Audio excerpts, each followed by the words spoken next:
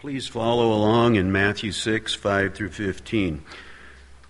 When you pray, you are not to be like the hypocrites, for they love to stand and pray in the synagogues and on the street corners, so that they may be seen by men. Truly, I say to you, they have their reward in full. But you, when you pray, go into your inner room, close your door, and pray to your Father who is in secret. And your Father who sees what is done in secret will reward you.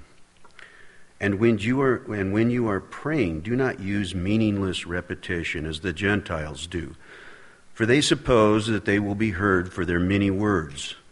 So do not be like them, for your Father knows what you need before you ask him.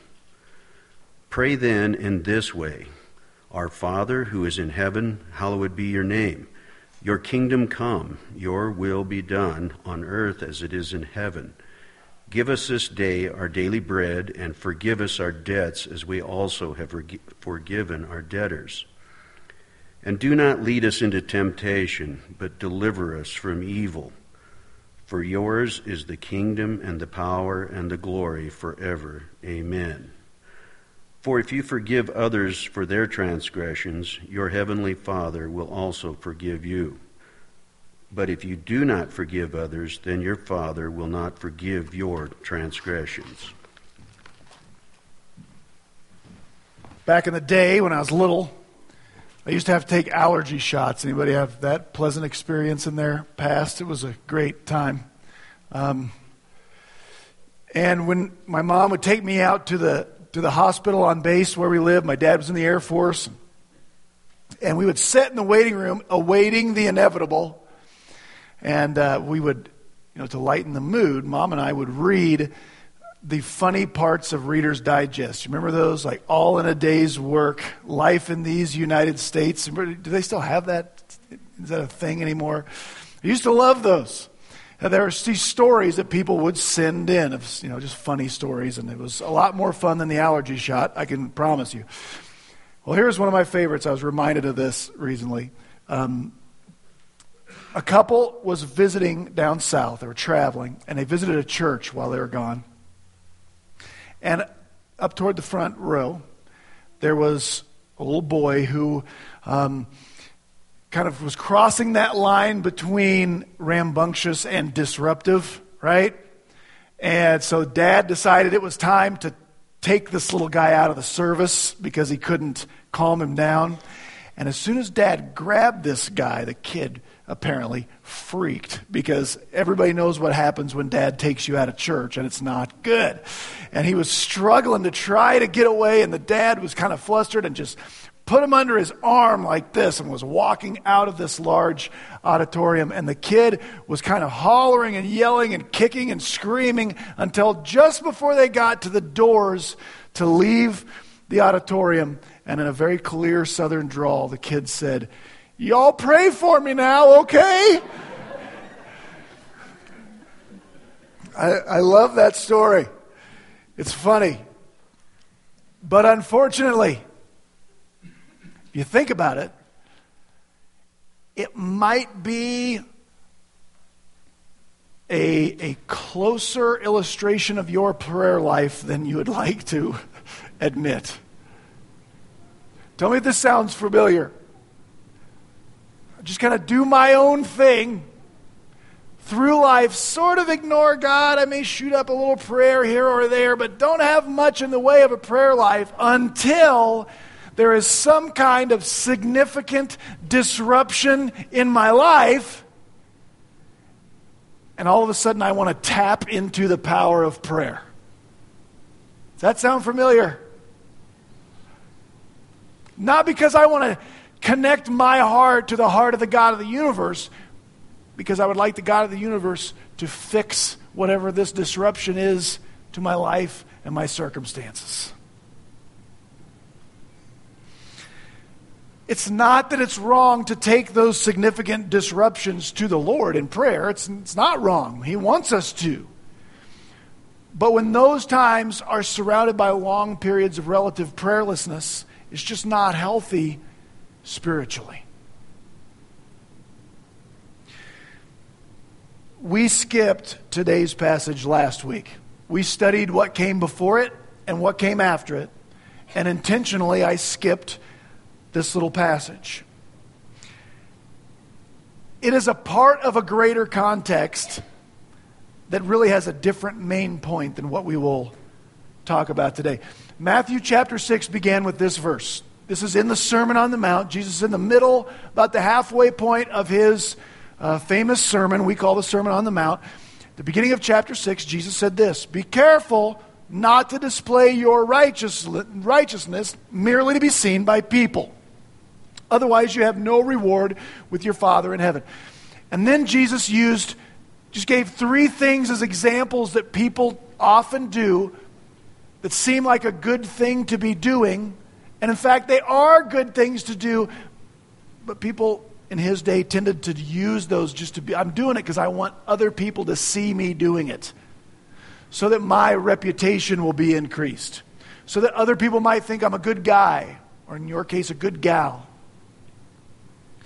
And Jesus used giving as an example like that, and fasting. We studied those two last week. And then in the middle, he said prayer. In his day, apparently there were people who liked to pray publicly because made people think they were more spiritual or more moral or whatever. What's interesting, though, is when Jesus talked about giving and fasting, he didn't really stop to give any instructions about how we should be doing those things. He didn't tell us last week how much to give or what causes to give to, right? He just said, don't give so that people see you and think you're more generous. But when he gets to prayer, he says, don't do it so other people can see you. But then he stops and he said, I just have to teach a little bit on prayer. So that's why I saved this for its own little sermon, because Jesus takes kind of a time out from the main point of this passage and is going to give us some instructions for prayer. First, he assumes his followers will be doing it, which is a little convicting already. And then Jesus is going to teach us these three things. He's going to teach us about the motive and the manner and the content of our prayers. There's the 3-point sermon this morning. I'm usually not that organized, but if you like organization, this is your day. The motive, the manner, and the content of our prayers is what Jesus is going to teach us about today. We start in verses 5 and 6, where Jesus really talks about the main point of that bigger paragraph. And he tells us the motives for our prayers should be private. And maybe better than private, maybe I should have said inward. We're supposed to be inwardly motivated to pray, not like the hypocrites of his day who used prayer to seem, like I said, more moral or whatever. Jesus says we should be more willing to pray, he says, in an inner room of your home, and those in the house of the normal person in the first century Israel, an inner room just would have been someplace with no windows. Right? So it really no one could have seen you praying if you went into an inner room. Now, what does this mean? What does this not mean? You don't have to have an actual prayer closet. If you do, it's okay. But that's not what Jesus is saying. He's just saying you should be as willing and as motivated to pray when no one's around as you are willing or motivated to pray when someone is around. Our motives should be inward. Now, what does it not mean? Jesus is not outlawing or prohibiting any prayer in public or corporately. How do we know this? Because if you just read this about prayer, you might think that. If anybody can see me praying, God doesn't like it. But the rest of the Bible shows us that's not true. Jesus himself in chapter 14, before he feeds a large crowd of people miraculously, what does he do? He prays, and thousands of people see him pray. In the book of Acts, the early church prayed corporately a lot. We can pray when other people are around, and still be motivated inwardly rather than outwardly. I ask our elders, Max had to get up here and pray in front of you this morning. Trust me, none of our elders are motivated by liking you hearing them pray. As a matter of fact, they would just assume at that point that you weren't in here while they were praying out loud. But they are motivated because to lead us together in prayer. And so I do, they want to do that. So all public prayer, all corporate prayer isn't prohibited here. But we do learn this. If the bulk of your times in prayer are just when you're with other people and they happen to pray, if that's the bulk of your prayer life, you're missing out on what prayer is supposed to be. Because the motives for prayer are to be private, are to be inward, and we take us with us when the prayer meeting ends. If we have that motive, we'll pray on our own as well. All right, that's the motive, inward. The manner of prayer comes next. In verses 7 and 8, Jesus addresses not the words that we're to pray, that comes in a minute, but just the style of the words that we use. I think the main lesson in verses 7 and 8 is that Jesus teaches that our prayers are supposed to be conversational in nature. He says in verse 7, when we pray that we are not to, and then your Bible may translate it one of a number of different ways. On the screen it says, when you're praying, do not use meaningless repetition. That's the New American Standard. Your Bible might say, do not babble repetitiously. Do not use vain repetition. Do not babble endlessly. Do not heap up empty phrases. All those things mean the same thing. Now I want to take some of the pressure off your prayer life. Because obviously you read that and say, well, Jesus just doesn't like this mindless repetition. How many of you have ever thought, oh man, in my prayer life I find myself saying the same things over and over and over. Again, I want to take some of the pressure off there. Jesus wants us to be conversational in our prayer, in our prayers, and repeating yourself is okay. I've talked to lots of you. Guess what? You're pretty repetitive all the time. How many of you in talking to your friends find yourself talking about the same things? How many of you have certain catchphrases, words, and things that you say over and over again when you're talking to your friends and your family? That's okay. That's okay. All repetition isn't meaningless. When I was teaching school or coaching, I had certain things I would say, and the kids I taught or coached could finish my saying before I got to the end of it. I had a sign in my room late in my teaching career that said, you need to learn to want to do what you need to do. If you found one of my students and said, you need to learn to want to do, they would say, what you need to do, what is wrong with you? Where have I heard that before? Why are you saying that to me? Here's what it means. Part of growing up is getting out of that habit where I only do what I feel like doing. Right? Part of being responsible is figuring out what I need to do and wanting to do what I need to do. Right? That was very repetitive. But it wasn't meaningless. I'll embarrass my children now. If you go to one of my kids and start saying this, if I could pick any girl in the whole wide world to be my little girl, who would I pick? If you say that to Adelaide, she'll roll her eyes so hard they might actually fall out of her head. Then she'll say, you pick me. Or you could say the same thing was said, except don't say girl. It'll be confused. They can finish that because that was repetitive on purpose. It was repetitive. It wasn't meaningless. I tell my wife I love her in a lot of the same ways. It's not meaningless just because it's repetitive. In fact, sometimes the more intimate you are with someone, the more repetitive you get. Hang out with teenagers. They say the same things over and over and over. But if you're not a part of that little group, you have no idea what they're talking about. It's repetitive, but it's not meaningless. I say the same prayer every week when I start writing a sermon. It's repetitive. It's not meaningless.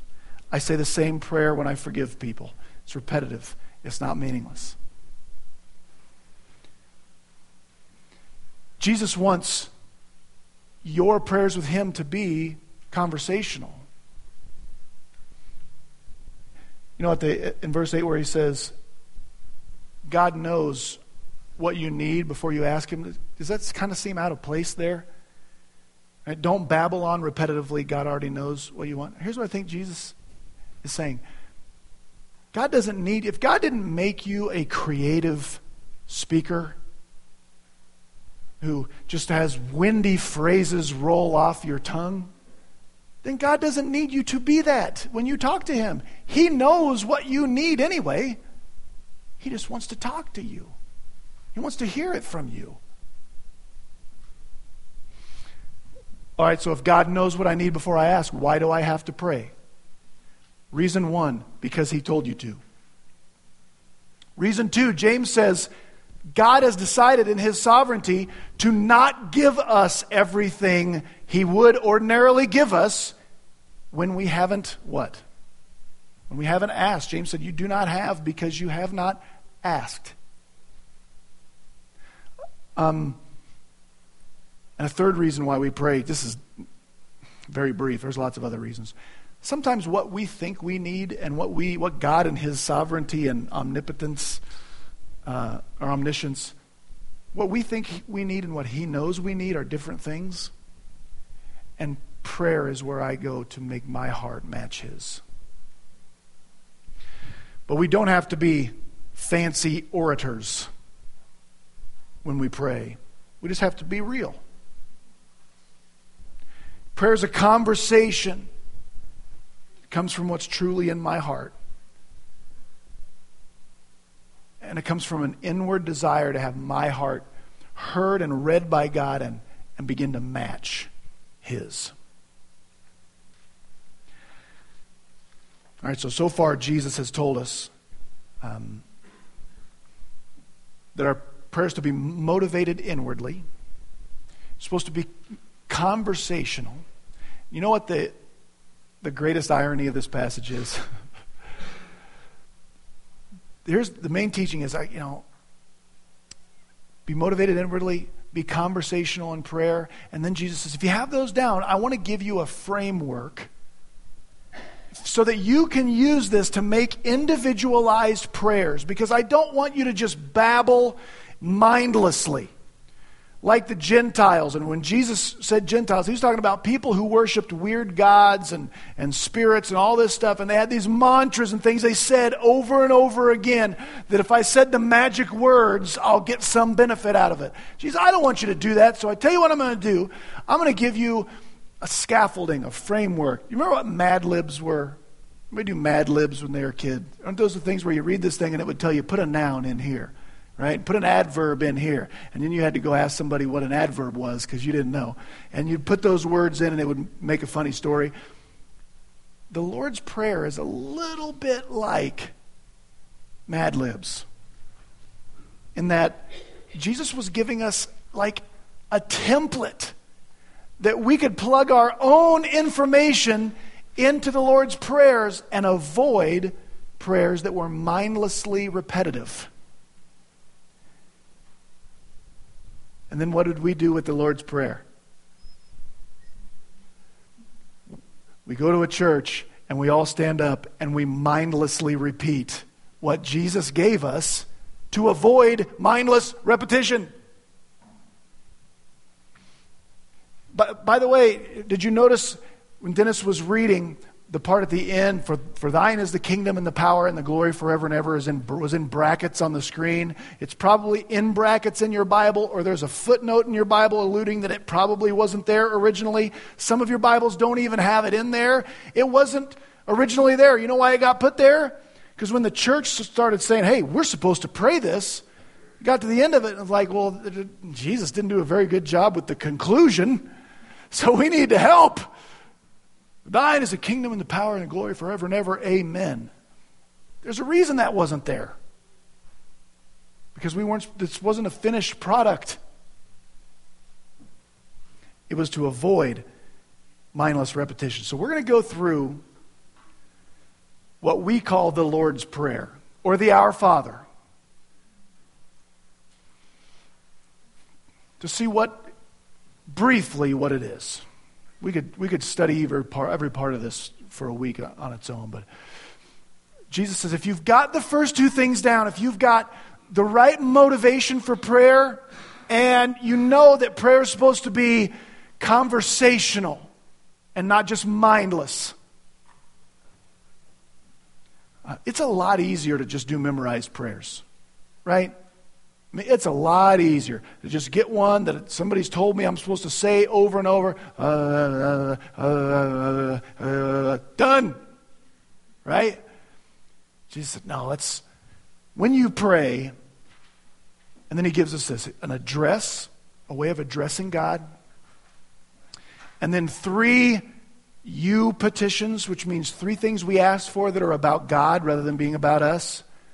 And then 3 we petitions, 3 things that we ask, 3 ways to ask about things for ourselves. And then there's an appendix that's related to one of those things. That's what the Lord's Prayer is. This is the content. He's not giving us say these words. What would happen there? He's not giving us say these words.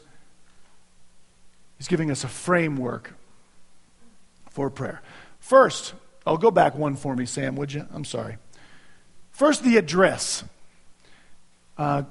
Jesus said, when you pray, you can go to God like this, Our Father who art in heaven, because we all still say it in the King James. Here's what he was saying. First, this is not the words you have to say. I don't want you to think, hey, sometimes when I pray, I don't call him our Father in heaven. Am I doing something wrong? No. We can find other prayers in the Bible where God is addressed differently. What Jesus is communicating, though, is if you're my follower, Jesus says, God has become approachable to you. Father sounds very formal. The word's not that formal. It's more like dad. Jesus says, if you're my follower, you can approach God as your dad. Loving, caring, he's involved, he's concerned. But your dad's in heaven. Our Father in heaven tells us he's approachable, but he also transcends all things and our situations and our problems. So he's approachable, but I don't think we approach him flippantly, because he's our Father in heaven. This would have been shocking to the first century Jew. That when you pray, say, hey, Dad, I think, the record scratch sound, something in old TV shows when somebody did something shocking and it'd go, and everybody would look like, whoa, what just happened? I think when Jesus said, hey, when you guys pray, you say, hey, Dad, I think everybody would have went like, what? When Christ has paid the penalty for your sins, the judge of the universe becomes your dad. He's approachable like that. All right, that's the address. Next, Jesus gets into the content of what is prayed. These are 3 you petitions, or 3 things we ask that are more about God than they are about us. When I was talking about the Lord's Prayer, and I grew up saying the Lord's Prayer in church every Sunday. I'm not really making light of that. But, when I called that meaningless repetition, if you were a little bit offended, let's put this to a little bit of a test. What does hallowed be thy name mean? Like, if you can't define out what the word hallowed means, and you repeated that for most of your life, I'm going to go ahead and call that meaningless repetition. And listen, this is not a throwaway introductory line. My opinion here, hallowed be thy name is the most important part of the whole prayer. And if you now know, because your vocabulary has stretched, what the word hallowed means, I'll bet you didn't for most of your life when you were saying it. And even if you know that part, I'll bet you get the name part wrong too. I always did. Hallowed be thy name. It's the most important part. What's it mean? The only other place, it's an archaic word. Nobody uses this word. It really was never very common in English. The only other place I remember it like famously is it's in the Gettysburg Address. From history class, Gettysburg Address, that's the one that starts 77 years ago. Abraham Lincoln, right? Abraham Lincoln went to Gettysburg, Pennsylvania to dedicate a cemetery to the Union soldiers who died at the Battle of Gettysburg. And so he gets there, after a little introduction, he says, we're here to dedicate a cemetery, and it's right that we do this. And then he gives us a really good definition for the word hallowed. Famously, Abraham Lincoln says this. So we're here to dedicate this cemetery. Then he says this, but in a larger sense, we cannot dedicate, we cannot consecrate, we cannot hallow this ground. The brave men, living and dead, who struggled here have consecrated it far above our poor power to add or detract. You know what the word hallow means? It means to dedicate, to consecrate, to make it special, to make it number one. That's what hallow means. So we're supposed to make God's name, we're supposed to dedicate that in our hearts. It's supposed to be number one, special, foremost.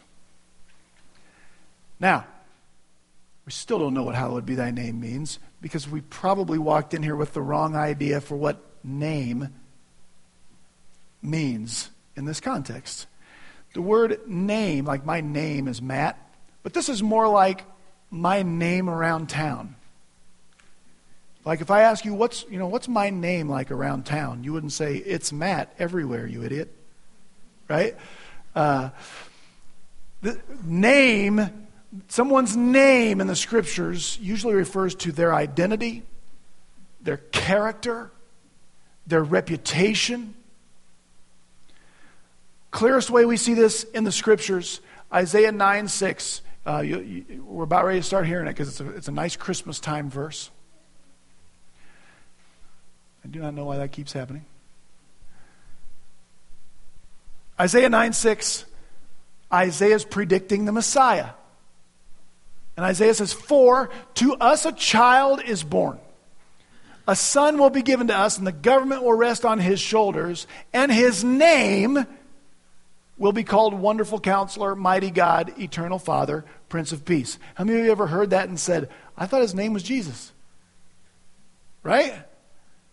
That's because name means that is Jesus' name. Because his identity, his character is Wonderful Counselor, Mighty God, Eternal Father, Prince of Peace. All right, so if we put all that together, what does hallowed be thy name mean? It means I go in prayer to God and remind myself and say to him, God, I want your identity to be preeminent in my heart and everywhere else.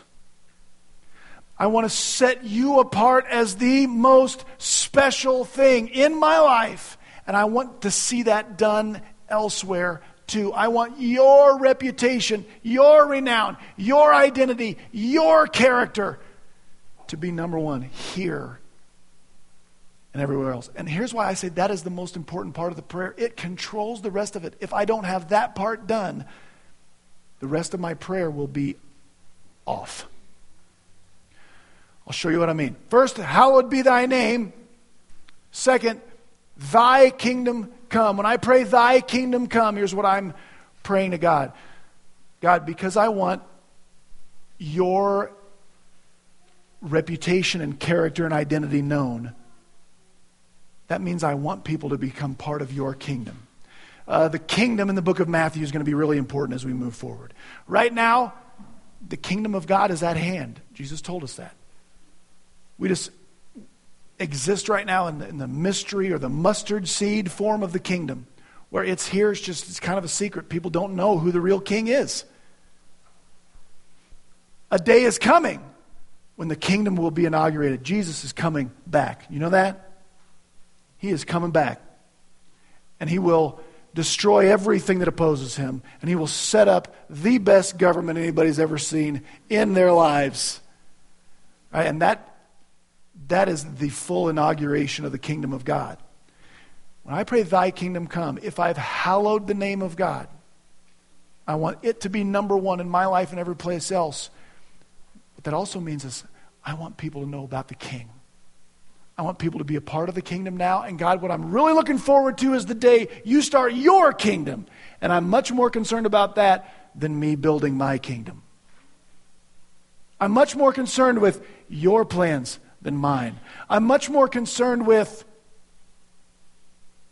your organization being built than mine. If I've done those two things, the third one's almost automatic. So hallowed be thy name, thy kingdom come, thy will be done on earth as it is in heaven. At this point, if I've done the first two, this is almost automatic. Your name is hallowed. Your reputation and your identity is what I want people to know, so that your kingdom is built before your kingdom comes. And because that's my focus, now God, will you show me what your will is for my life? Now that those two things are my main focus. I say this all the time. There's a huge difference in life between me just doing my own thing by my will and trying to be good, and really being thy will be done kind of person. And I think the most common way to live a Christian life is do whatever you want, just be good. Jesus said, no, you're supposed to have God's name hallowed in your life. You're supposed to be about his kingdom. And then you say, what do you want with my life? What do you want with my day? What do you want with my marriage? What do you want with my kids? Part of prayer should be asking God what his will is so that we can do it. But if his name's not hallowed and I'm not about his kingdom, I probably won't be about the right will. Does that make sense? Those are the three you petitions. You know, the prayers in the Bible are pretty God-centered. First half of the prayer is mostly about God and me getting my heart in line with his.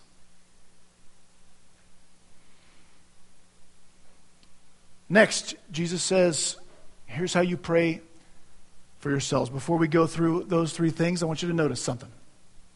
Where, as the text, the second half, the we petitions, the stuff about us, how we ask for stuff, where does Jesus tell us that we're supposed to take prayer requests and pray for one another?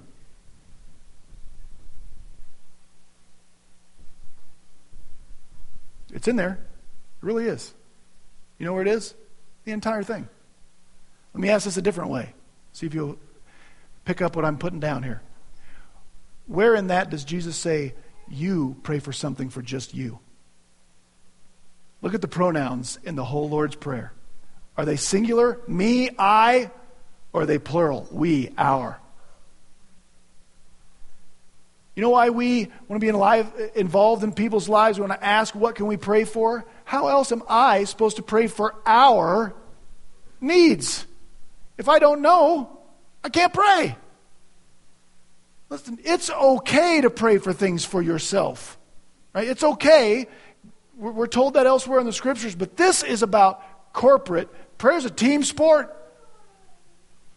It's about us praying for one another's needs. First one, give us today our daily bread. God, will you give us what we need? And by the way, if I've done the first half of the prayer, I might come up with different things I need. Because if I've done the first half of the prayer, you know what I need? I need to be about God's kingdom. I need to be about his will if I've hallowed him. So now what do I need? Well, that might be different than before I prayed that. Because before, I was just trying to build my kingdom. And now that I understand what I'm supposed to be about, my needs are different. But it's okay to pray for what you feel like you need. God knows already. He wants to hear it from you, from us. I'm going to take the last two out of order. Skip the second one. Third one, Jesus says, lead us not into temptation, but deliver us from the evil one. First, quick Greek lesson. There's no difference. In the Greek, there's one word that means trial and temptation. Okay, we've all recited this, lead us not into temptation. Just understand the way Jesus said it. A trial that comes from God is covered too. Here's the thing Jesus is saying. If I've done the first half of the prayer, I want what God wants. I'm about His will and His kingdom. And if there is a trial or a temptation that is a part of His will and His kingdom, then I'm game for that because I trust you. But apparently we face trials and temptations maybe ordinarily we wouldn't if we hadn't asked to be spared from them. Isn't that interesting?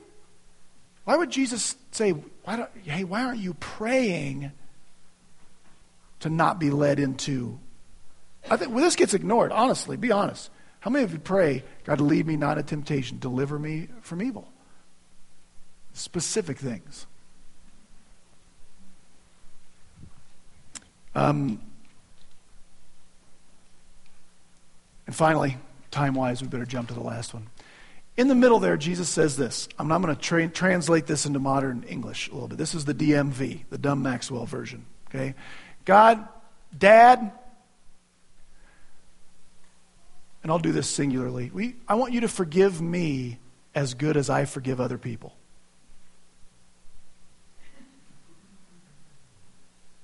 Did you know that's what you were saying all those years? God, will you forgive us just as good as we forgive other people? How many of you want to go back and change your mind about how you prayed that? Don't you want God to forgive you a lot better than you forgave others? This is intentional. That is what Jesus says. And here's why He says it, not because that's all. It's the only way it works anyway. He adds an appendix, I think, to this, because I think He anticipates our question. Like, whoa, what?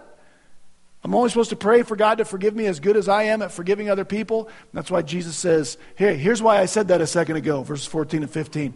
If you fail to forgive other people when they sin against you, your heavenly Father, if you forgive other people, your heavenly Father will forgive you. But if you do not forgive other people their sins, your Father will not forgive your sins. That is terrifying. Does this mean that if I don't... Let's save that. Don't miss the main idea because you're scared that you're going to go to hell if you forget to forgive somebody. Here's the main idea. We're supposed to be forgivers. And you know how we're supposed to forgive? In prayer. When's the last time you prayed something like this? God, I want to forgive Dwayne for what Dwayne did. And maybe I was so angry and it hurt. So I'm going to give up my right to punish Dwayne back for what he did. God, I pray, I'm going to give up my right to become Dwayne's enemy. And I pray that you would take back the part of my heart that was controlled by hatred and bitterness. Because I want you hallowed in my heart. And you and bitterness don't go together. Do you pray that stuff? Now here's the scary part. All right. Ultimately, you're not going to go to heaven because you've remembered to forgive everybody. You're not going to heaven because of anything you do.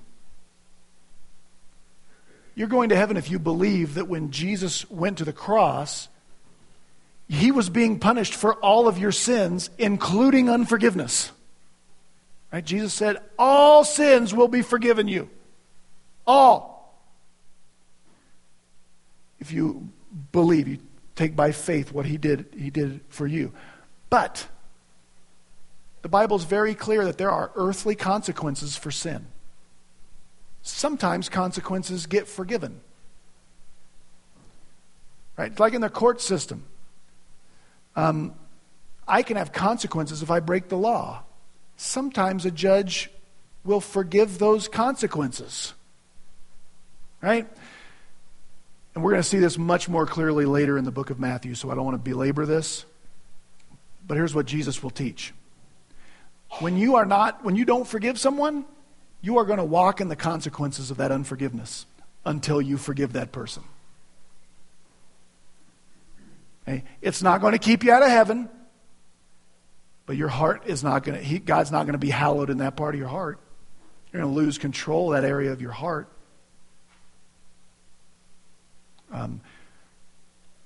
I grew up with an unforgiving heart. And it was later in my life before I realized it wasn't that one person who hurt me that I'm taking this out on. It's everybody else that I come into contact with in my life. As soon as I had a boss I disagreed with, I treated him just the way I treated that person in my past who had hurt me. Here's what I learned. Well, if I don't become a forgiver, I'm going to walk around with an unforgiving heart. And it's going to hurt His will in my life and my ability to work for His kingdom. How's your prayer life? Answer this not out loud. Scale of 1 to 10, how's your prayer life? We've got a bunch of 2s and 1s and liars. That's all we have here this morning. No, I'm just kidding. I'm kidding. We're going to practice this. It's a little bit unusual. I'm going to ask Zoni to come up and man the pianos. Zoni's our 2-headed piano player. We're going to celebrate communion. And we have open communion. Here's what that means. When I was talking about what Jesus did for you at the cross, if you believe that and trust in that for your salvation, then this time of communion is for you. He died for you. And He just said, as often as you guys do this, will you remember what I did for you? And that's what we're doing. We're going to do something a little different before the bread and before the cup, though. We're going to use the Lord's Prayer in church for what it was meant for. While the bread comes around, I'm going to leave this part on the screen. Hallowed be your name. Your kingdom come, your will be done on earth as it is in heaven. Here's what I want to invite you to do. We're not going to sing. Those are the only words that are going to be on the screen while the gals play. I just want to give you some time. Glance up and look at that. Hallowed be your name. All right, that means God's supposed to be number one, and His reputation, His character, His identity is to be preeminent in my life. Spend some time telling God you want that. Then glance back up. It's your kingdom come. I want to be about your kingdom. Your will be done on earth as it is in heaven. And we'll do the second half for the others. Does that make sense? All right. Bow your heads. I'll let them start praying, and I'll lead us into this time while the elders come forward to help me pass out communion. Lord Jesus, we, to a person in here, probably don't feel like we have a prayer life like we should, and we know that we are missing out on a connection with our Dad. Dad, we love you, and we know that you saved us, and we know the best thing for us is to be square in the center of your will. Lord, for some of us, it's been a long time since we met you in a sweet time of prayer. So right now, Lord, while we pass the emblem of the body that you gave to save us from our sin and forgive us, while we pass that around and remember you, Lord, I just pray you would commune with us in prayer. Our Father who art in heaven, may your name be hallowed. May your kingdom be built here and bring that day where it comes fully to the earth quickly, Lord. God, we want to be about your will. on earth the way it's done in heaven. And hear your people while we pray. In Jesus' name.